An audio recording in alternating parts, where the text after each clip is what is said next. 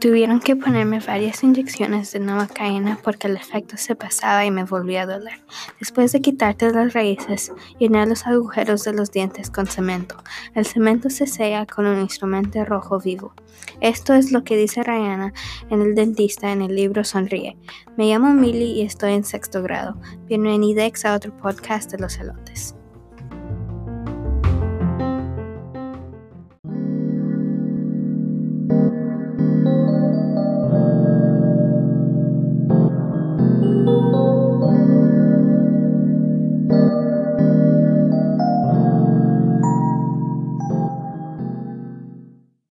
Hoy vamos a hablar de una autobiografía, una lectura divertida titulada Sonrie. Se publicó en el 2010 en inglés y fue traducido en el 2016 al español.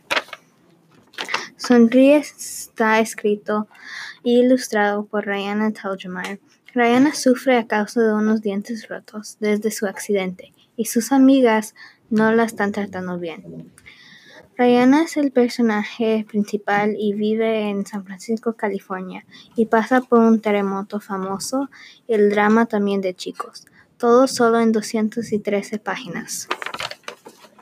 Claramente creo que tienes que leer este libro, te abrirá los ojos a cómo es difícil encontrar amigos verdaderos y también encajar en la escuela. Además el libro se relata y se parece a la experiencia de tener aparatos.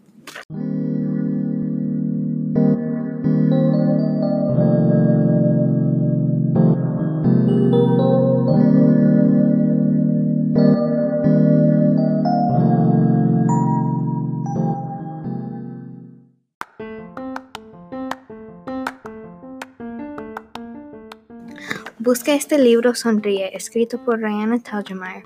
Me llamo Millie y has estado escuchando un podcast de Los Elotes.